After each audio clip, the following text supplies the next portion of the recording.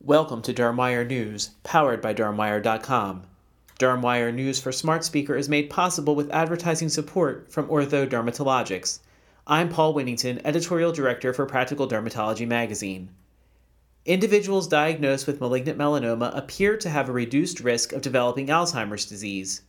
New findings published online in Journal of the European Academy of Dermatology and Venerology align with previous studies that have demonstrated a decreased risk of Alzheimer's in individuals with squamous cell carcinoma and basal cell carcinoma.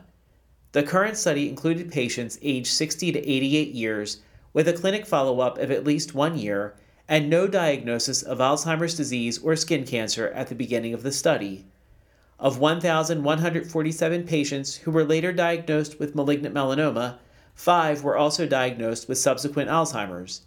Of 2,506 who were diagnosed with basal cell cancer, 5 had a subsequent Alzheimer's diagnosis, and of 967 who were diagnosed with squamous cell carcinoma, only 1 had a subsequent Alzheimer's diagnosis.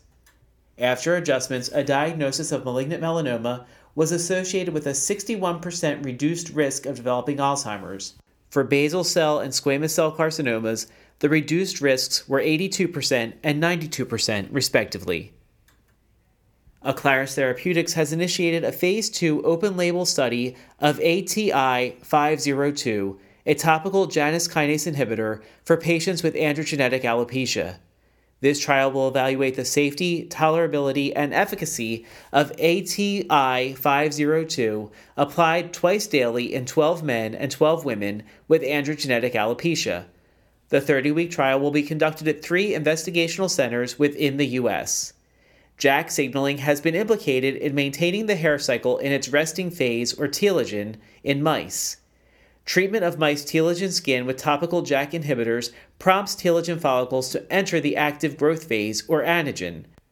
It is theorized that by promoting telogen follicles to enter the anagen phase, JAK inhibitors could encourage the initiation of hair growth in humans. Thank you for listening to Dermwire News, powered by Dermwire.com. This editorially independent program is supported with advertising from Ortho Dermatologics.